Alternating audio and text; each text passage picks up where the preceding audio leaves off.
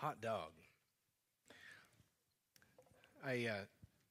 So many funny comments came to mind as he was talking about, we won't put you somewhere you don't want to serve. Because some of y'all have been in church for a minute, and you know that you... Anyways, please volunteer. The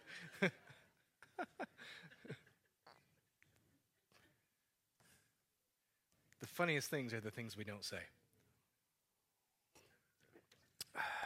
That's true. That's why some of you are laughing. All right, today's message. Get your Bibles going. Here we go. We're gonna start in Romans chapter 3. Romans chapter 3, and probably start in verse 19. Although we're going to be all over the place. The title of today's message is "The Long and the Short of It."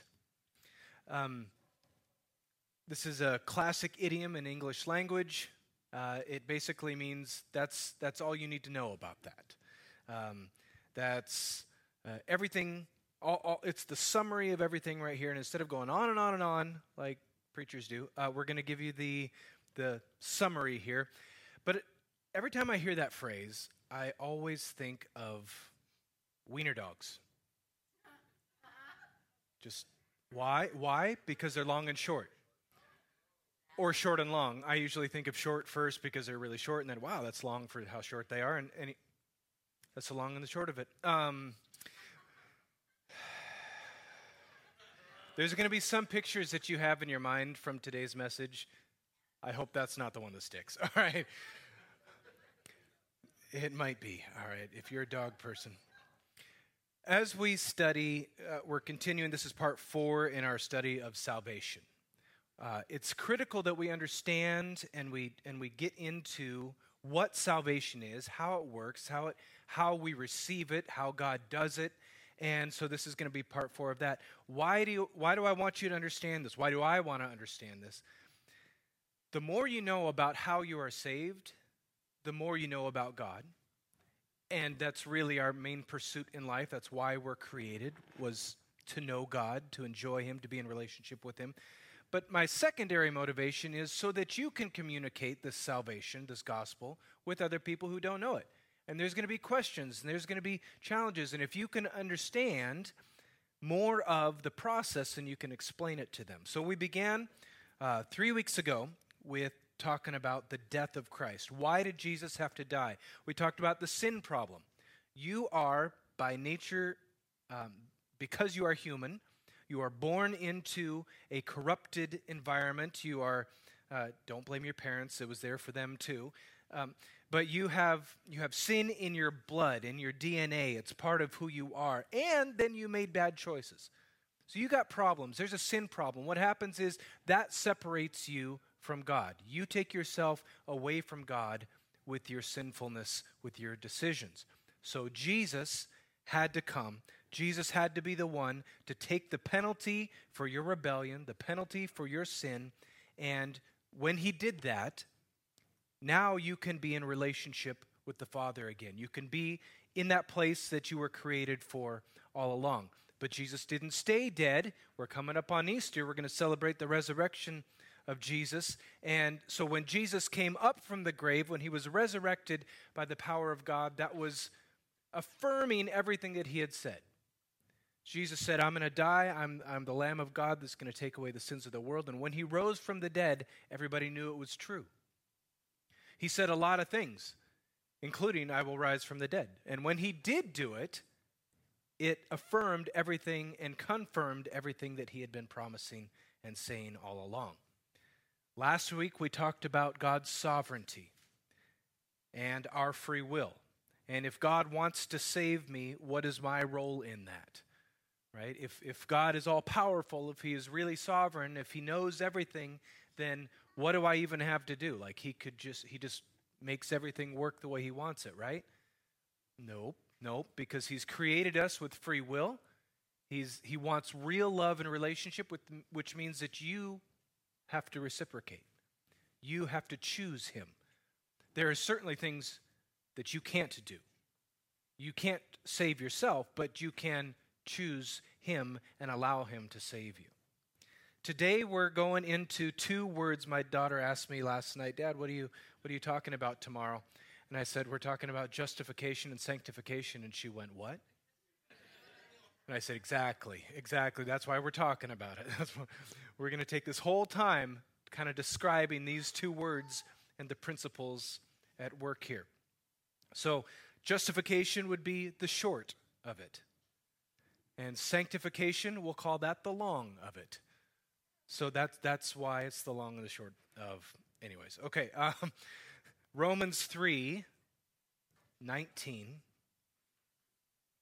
I'm reading out of the New American Standard Bible. Now, verse 19. So now we know that whatever the law says, it speaks to those who are under the law, so that every mouth may be closed and all the world may become accountable to God. Even you, Matthew. Yeah. Because by the works of the law, no flesh will be justified in his sight. I'm going to read that part of verse 20 again. We'll probably come back to it. Because of the works of the law, no flesh will be justified in his sight. For through the law comes knowledge of sin. But now, apart from the law, the righteousness of God has been manifested, being witnessed by the law and the prophets, even the righteousness of God through faith in Jesus Christ for all who believe. For there is no distinction, for all have sinned and fall short of the glory of God, being justified as a gift by his grace through redemption, which is in Jesus Christ. This says justified a couple times in here. What's going on in this passage? Justified is a legal term, and it means to be declared not guilty, to be assigned innocence.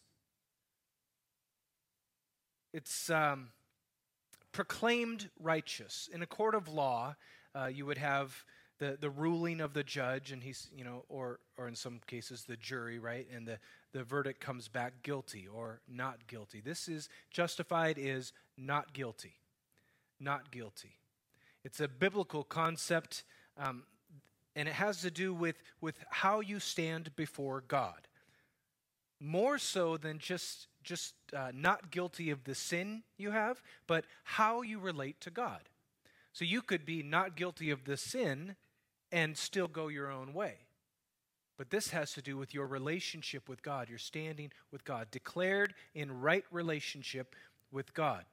It's more than just forgiving or pardoning sins, but that is definitely a part of it. It's more than the removal of the guilt and the condemnation, which all by itself is astounding and amazing. It has to do with the righteousness that is you are declared righteous. I was trying to think of something to explain this in visible terms, and I had trouble finding something. So I imagined myself in a courtroom. Imagine yourself in a huge courtroom with all the fine wood and stone finishes. It's full of important people, and they're there to witness a monumental judgment from the judge. This judge is unquestionably the authority and indisputably just and fair. And in a moment of desperate horror, you realize that the impending judgment is concerning you. It's concerning you. Standing there behind the defendant's table, all you can do is tremble and await your fate. You are powerless to do anything. You are keenly aware that you are in fact guilty, and there is no escaping the penalty that's coming.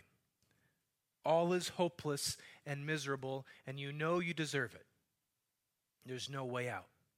As you're standing there at the table off to the other side of the courtroom, there's a little commotion, and you catch a glimpse of one whose presence surprises you. There's a lot of people there, but this one surprises you, and it's the son of the judge. He himself is also one of unquestionable authority. His very presence in the room seems to add to your own guilt. Yet somehow his eyes meet yours, and you are filled with hope. It's strange. Inexplicably, you know that he's going to take care of you and everything will be okay. It's like in that glimpse there, he offered new life, but without saying anything out loud. I mean, what could he really do? He's in the same room you are. He's not behind the judge's stand up there. How could he possibly get you out of this, or why would he? It's just crazy enough that you decide that you can trust him. You decide that you can believe in him. And then suddenly, in a strange and supernatural moment, everything turns on its head, and you find yourself sitting, instead of standing, sitting where he was, and he is now standing at the defendant's table. He's awaiting the judgment that was coming down for you. The judge, it seems, didn't notice a switch. Thank you, Mario. The judge didn't notice a switch, and he pronounces the judgment, and the son willingly receives that punishment. Then the judge looks directly at you and says, "You are not guilty. You are innocent." But even stranger, he looks at you, and the way that he looks at you is in love. He looks at you with a love that would normally be reserved for his son. See, not only did the son take your place at the defendant's table, he took your place and took the punishment for your crimes, but you are now in his place and receiving his privileges and his good relationship with the judge. It happened instantly. One moment you're a criminal, and now you have not only been pardoned and released, but brought into the place of the Son. This is justification. It happens like that when you give your life to Jesus, when you put your faith in him. This is what happens. You see, God can't just overlook your sin and pretend it never happened, even though he is nice, he is compassionate. But that's not how justice works. And God is completely just. So how does this happen? How does God do this? Well, we know some things that it isn't. We know that it's not by your works or anything that you could do. We know that it's not by keeping the law. Romans 3:20, we read it a moment ago. Because by the works of the law, no flesh will be justified in his sight. For through the law only comes knowledge of sin. The law, what it does is it makes you aware that you have sin in your life. Now, you can observe that law and say, oh, I need to fix this. I need to make good decisions. I need to straighten up. I need to behave better. But Scripture is clear that no matter how much you try that, you will never be good enough to be justified. You will never be declared innocent because of the things that you can do. If you want to do it by yourself and you were to try that, you would need to perfectly follow God's law. Perfectly. But the thing is that no human ever has. And no human can do this completely. Which is why Galatians 3:10 says, "For many are the works of the law, as many as are the works of the law, they are under a curse. For it is written, cursed is everyone who does not abide by all the things written in the book of the law to perform them." Now, we talked about as Jesus died, he was made sin for us. And so he took that punishment. He was the one who was cursed because he took on our punishment for not obeying the law. So that's that switch, right? Jesus took our place. He became He became sin. He took on the penalty and the condition of sin. He did the old switcheroo, and now we're over here because he took that. He put us over here in his place in right relationship with the Father. Now, the law itself, sometimes you read Paul and you think, oh my goodness, the law is just this terrible thing. And we're so glad that it's gone that we don't have to listen to it. Now, that's not what Paul was saying. Paul grew up with the law. Paul really knew what the law said. It's not bad or wrong. In fact, it's perfect and it's holy, it's just and it's good. Jesus said, I did not come to abolish the law, but to fulfill it. And he completely fulfilled it. The law helps us realize our need for him and our own inability to earn our way to him. There's nothing you can do in that criminal spot. There's nothing you can do to make your crimes go away. You are powerless to do that, no matter how much good you do. Romans 3:28, a little further down in that chapter, says that we maintain that man is justified. People are justified by faith apart from the works of the law. So you can't do it. Justification does not happen. It is not activated by something that you do. You can't do anything about that in the sense of actions. But it is a gift from God. It is a gift from God. A gift is not something, there's a couple people whose birthdays are going on right here. There are gifts involved, and the only thing that you did was be, right? I mean, you didn't like, boy, it's my birthday, I really did good today. Right? I mean, one could hope, but that's generally not what that's about. It's you just be, and you receive a gift. If you receive a gift, you didn't do anything to earn that. Since it's impossible for us to be perfect and to earn it, it must come from God. He's the only one who can do it, and Jesus was the only one that could offer it. Again, in verse 24, being justified as a gift. We are justified as a gift by his grace through the redemption which is in Christ Jesus. So we can't earn it. It's got to come from God. It comes because Jesus has taken our place, because of the substitutionary death of Christ. Because God is just, he can't just wave a wand and make bad things go away. There's got to be a price. There's got to be justice. There's a scripture, I didn't write it down here, but God is both just and the justifier. It says that of Jesus. He is perfectly just. There is nothing unfair or... now, forget your emotions for a minute, because I know my kids are like, that's not fair.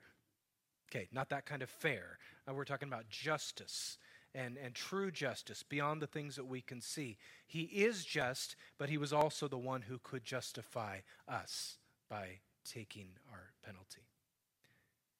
He is just, and the pardon he gives you and I is also based on the terms of strict justice.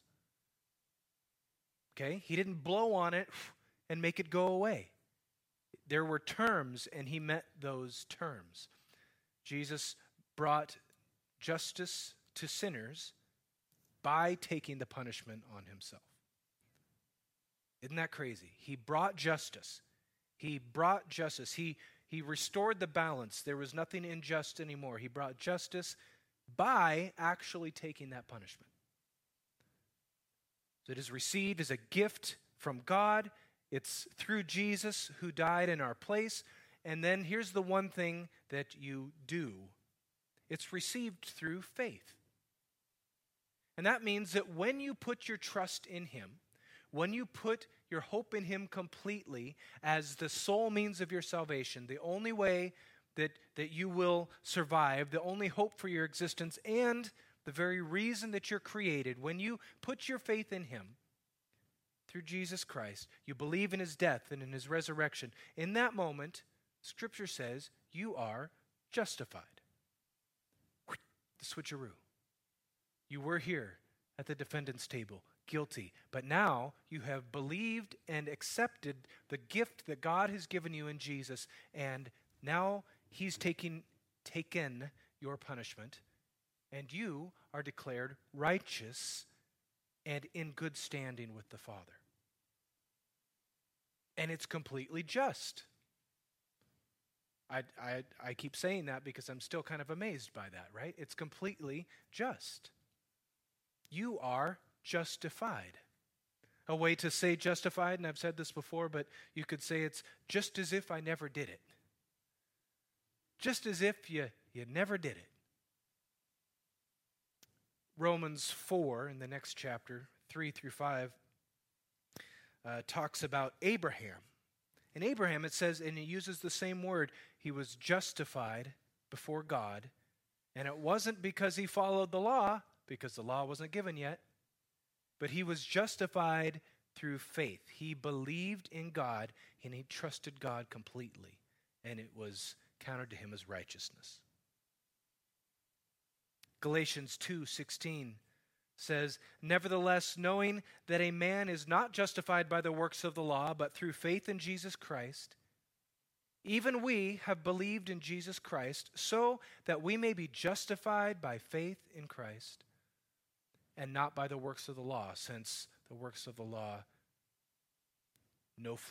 since by the works of the law, no flesh will be justified. Okay. So we've got kind of this picture of justification. We know that it happens as we put our faith in Christ and we are justified. What's the result of justification? Well, number one, the first obvious one is forgiveness of your sins. Instead of the just penalty of our sin remaining on us, he bears that penalty and we are forgiven. The second thing is restoration of God's favor. Because that was how we were created, to be with him, to be in relationship with him. There was a favor and a grace on us, and that was removed by the sin problem. That's been dealt with, and now as we accept Jesus' gifts, we are restored to favor with the Father. Right standing, right relationship. And there's no wrath, because justice demands are met. The third thing is that counted righteous. This was the extra strange moment as I visualized that in the courtroom, where it's one thing to be forgiven and escape the penalty of your sin. But it's another thing completely to experience right relationship with God. And that's the second part of justification, is to experience that right relationship. Scripture says that Christ's righteousness was imputed to you. Instead of your inability to be perfect and fulfill the law, you have Christ's righteousness, right standing, and access to full relationship.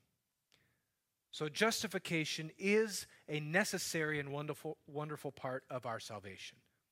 As we come to salvation, this is a very key part of it and a key aspect of it. And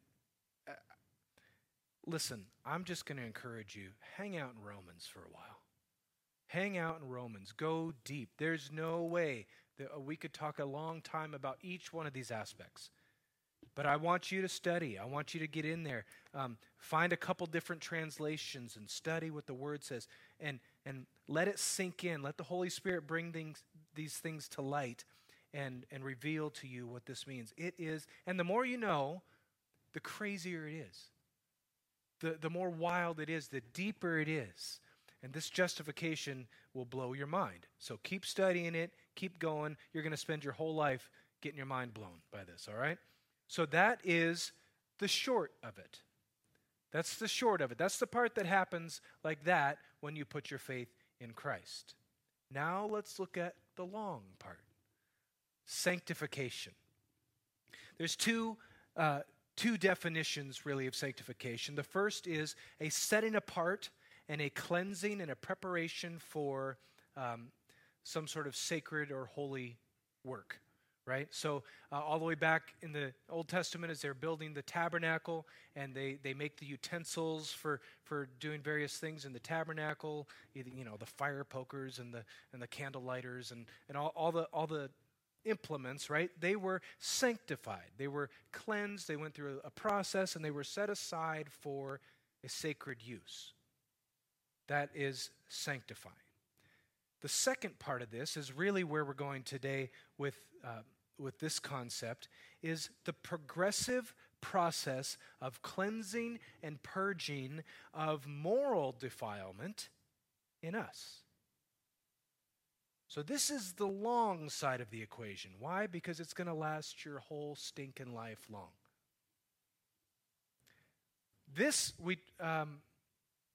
Several weeks ago, I was in Acts. We were talking about Paul, and I said, you don't get the magic wand when you give your life to Jesus. He doesn't just change everything about you so that now suddenly you act like Jesus all the time. You make good decisions. You don't make bad decisions, right? That doesn't happen. There are some things that he heals instantly, some things that he rearranges in your life. But you will go through this process for your whole life. Before you get discouraged, let's dig into this a little bit more. Sometimes you feel like, I'm stuck. I'm going to be here forever. I'm going to keep making this stinking decision. I'm going to keep thinking, how do I fix the way I think? How do I fix that? Justification happens instantly when you put your faith in Jesus. Sanctification happens both at once and also as a lifelong process. Let me say that again in another way. Just like those utensils in the tabernacle, when you put your faith in Jesus, you are in fact set aside for service, for sacred use, for direct relationship with the Father. You are selected and set aside in Christ for that purpose. That means you're taken out of common use. You're taken out of the world and you're set in Christ. So that happens right away. That's a one-time thing. But there's also the ongoing process. And it will only be completed when we see Jesus face to face and we change into our resurrected bodies and we don't deal with the human nature anymore, the sinful part of the human nature. It happened instantly, and it will go on for the rest of our lives. Okay, so how do we picture this? Picture the polishing of a stone, right? A gemstone in the rough. We were in the yard the other day and found an agate, right? Sometimes you can find agates or a crystal or something, and when you pick it up and decide, I'm gonna polish this, I'm gonna cut this, I'm gonna process this, it is sanctified, it is chosen, it's removed from its previous place for a purpose, but then it will spend a process becoming what it should be and what you have in mind for it. And that also is sanctification. So the stone was sanctified when selected and also sanctified through the process. How about the soil in my garden? A couple years ago, we had our backyard completely rearranged. It was a nightmare. I had a garden. It was gone. Now I needed a new garden. So I picked a spot and I began to prepare the soil. I started with that plot of land which was not ready to be planted.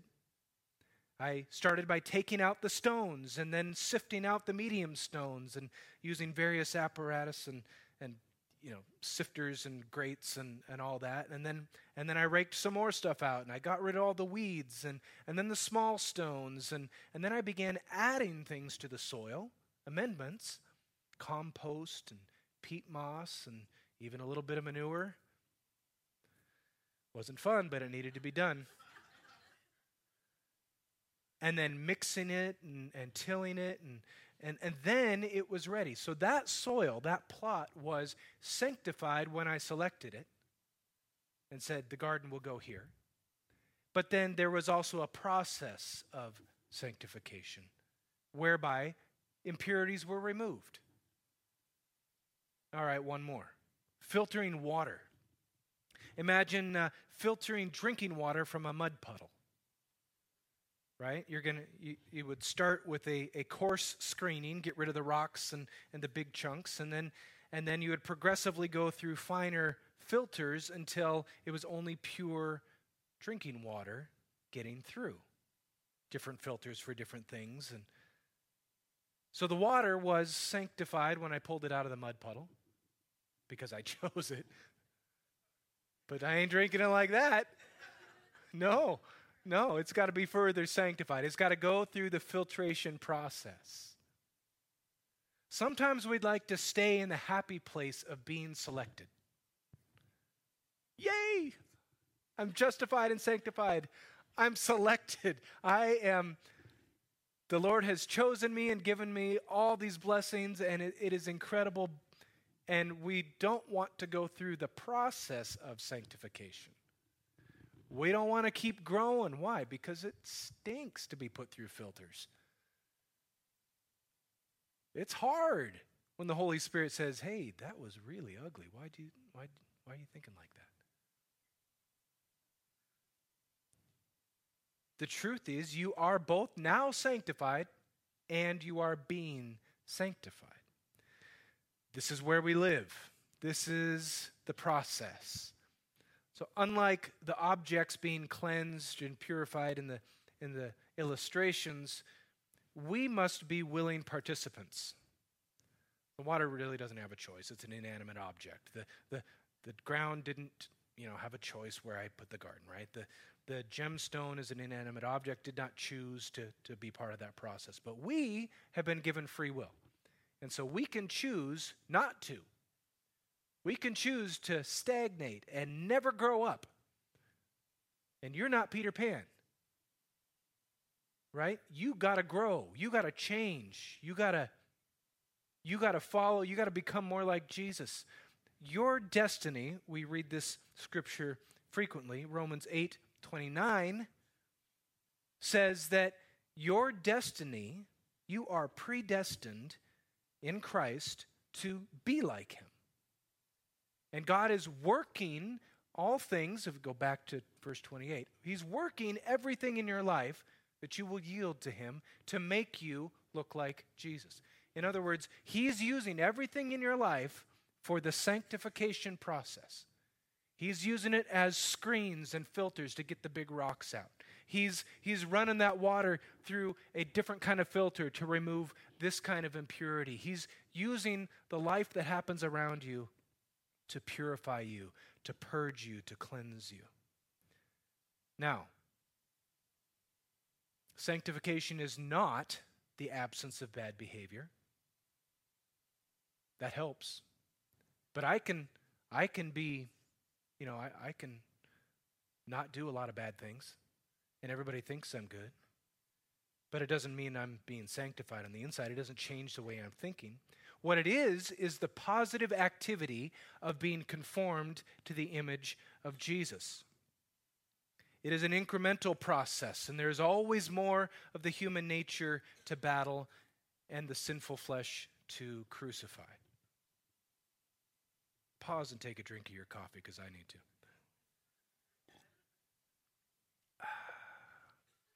All right. How does sanctification happen? We talked about how justification happens. Sanctification, of course, the immediate part, happens when you put your faith in Christ, because now you are found in Christ. That sets you aside for the predestined future that God has for you. But how does the process happen? It happens as a believer daily surrenders their life to that end through the power of the Holy Spirit. Sanctification happens as we daily surrender our life for the purpose of sanctification through the power of the Holy Spirit. It's not something we have the power to do. Now, we all want to get better. We all want to do things right. We all have our self-improvement plans. At least I hope you do. But you don't have the power to really do what needs to be done. You can't change your nature. You can't change the things that need to be changed. We simply commit to allow God to do this. And then God does it in our lives as we allow him to. 1 Thessalonians 5:14 through 24. I think I skipped a couple verses in here. Anyways. You know what? Why don't you look that one up? 1 Thessalonians.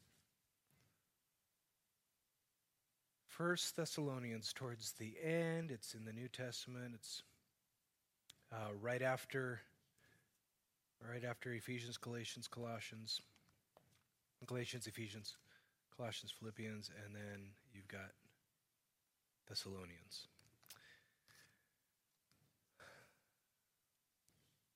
Chapter 5, verse 14 says, "We urge you, brethren, admonish the unruly, encourage the faint-hearted, help the weak, be patient with everyone." Anybody convicted yet? See that no one repays another evil for evil, but always seek after that which is good for one another and for all people. All right, we're talking about learning to do right, learning to be kind, learning to have the fruit of the Spirit, right? Verse 16 says, "Rejoice always."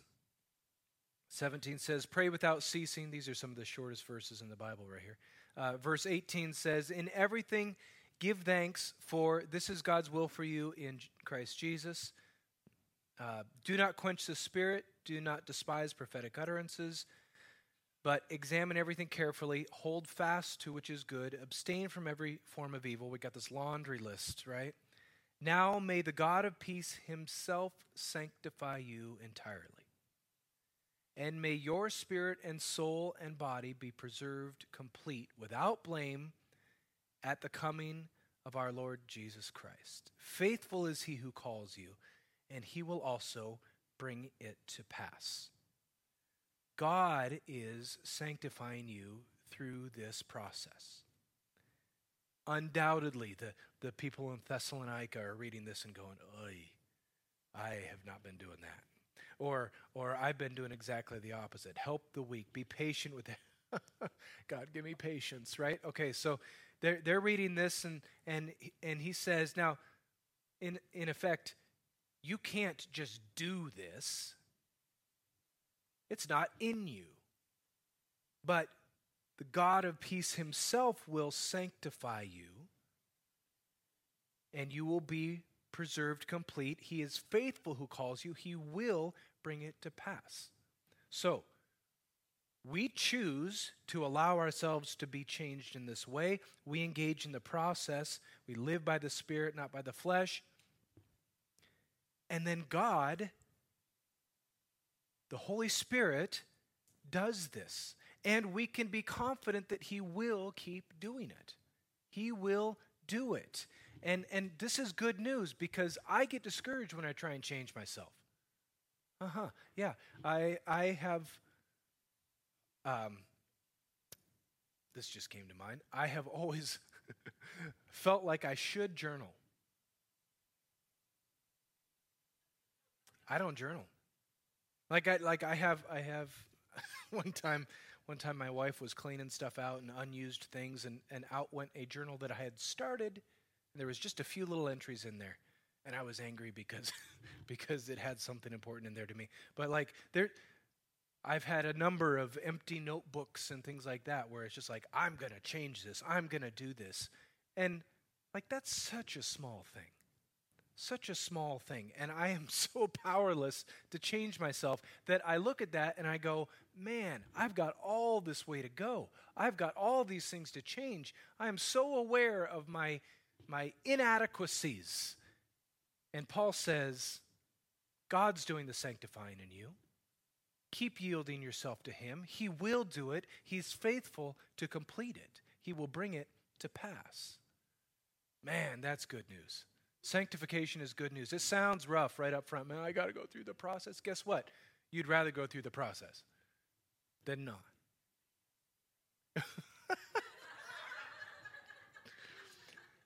If you didn't hear that, she said everybody else would rather you go through the process also. Yeah.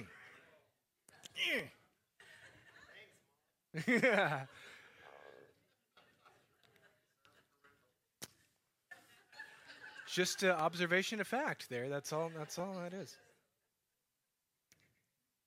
Because we all know the people that are self-deceived. Yeah. That is another sermon. That's another message. We're not doing that. All right. Ariella, come on up and play. All right. How do you activate this part of your salvation? How do you engage this? If you have believed in Jesus with all your heart, if you have put your faith in him and given him your life, then justification is already yours. And you'll spend the rest of your life wrapping your mind around that, your human mind, and learning to walk in that, learning to experience that. You are also instantly sanctified in the sense that you are set apart, and now that you're in Christ, you are predestined to be like Jesus, and you're set apart for that purpose, so you're sanctified there. But now you enter the process of sanctification, the purging, the cleansing, the process of becoming like Jesus. To engage that process, it takes an intentional commitment. It's not a happy coincidence. Sometimes it ain't happy at all. But it doesn't just happen. It's an intentional commitment to engage that, to be changed, to open yourself to be changed by the Holy Spirit. You need to obey the Word. You need to obey Scripture as you are spending time, as you're daily engaging this. The Holy Spirit will bring things to light. He will bring conviction. He will bring encouragement. He will speak to you directly through the Word and directly to your heart. I might add, that will always agree with the Word. Obey Scripture as God's directions for your life. And as you do, it grates up and it bumps up against your human nature because you'd rather do it this way. You want to think about it this way. Scripture says something else. And as you choose Scripture, as you choose God, as you allow the Holy Spirit to work in you, then comes the last part here, and that is the indwelling and the baptism of the Holy Spirit. The Holy Spirit is here. He has a lot of titles. He's the Comforter. He's the Spirit of truth. But He is here to empower you, to fill you with the power that you need to live the way that you're supposed to live according to the calling of God on your life, to make you more like Jesus. He superintends this sanctification process. He's the one present with you as you're reading, as you're looking into the Word, as you're seeking, as you're availing yourself to God, saying, change me, grow me. The Holy Spirit's the one speaking and guiding and shaping you. And then as you obey, because He empowers you and He gives you the strength to obey, and you do that, something shifts. Something changes in your thinking. He produces fruit in your life. He makes you more like Jesus. Sanctification means daily time with God and in the Bible. And I know we all need more of that. I definitely include myself in that. As I pray and I read, the Holy Spirit highlights something in the Bible and applies directly to me, some wisdom that I needed, some direction. And I make that choice to obey based on what He's speaking to me. This is the simple process right here. I put myself in a position to hear, He speaks, and I obey. Because He gives me the strength to obey. My mind and my soul are shaped and are taught by that experience, and then I am changed to be a bit more like Jesus. And then in the future, I will respond differently to different situations. I'll have more appropriate responses in the future to different things. The amazing thing about the sanctification process is that it's not just sacrifice, and it's not just denying myself, and it's not just crucifying the flesh, though it is those things. In the process, we see more and more of who God is. We get to see more and more of who He is as He leads us through this process. He reveals Himself in our sanctification.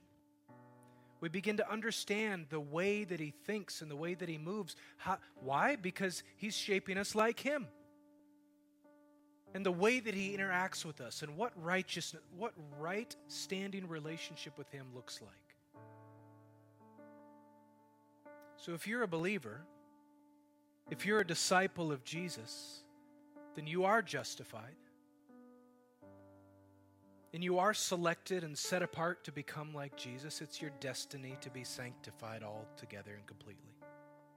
And when Jesus comes again in glory, we'll all be caught up in the air with Him and we will be changed. And in that moment, our process of sanctification will be complete. It'll be done. We'll be rid of the human nature and what we call the stinking thinking. But until then, we keep encouraging each other, as we read in 1 Thessalonians. We keep encouraging each other and urging one another to pursue Him. And another place in Scripture says, urging one another on, spurring one another on to good works in Jesus. This is talking about the process, the sanctification process, where we are becoming more like Jesus and to live our lives for Him. Would you pray with me?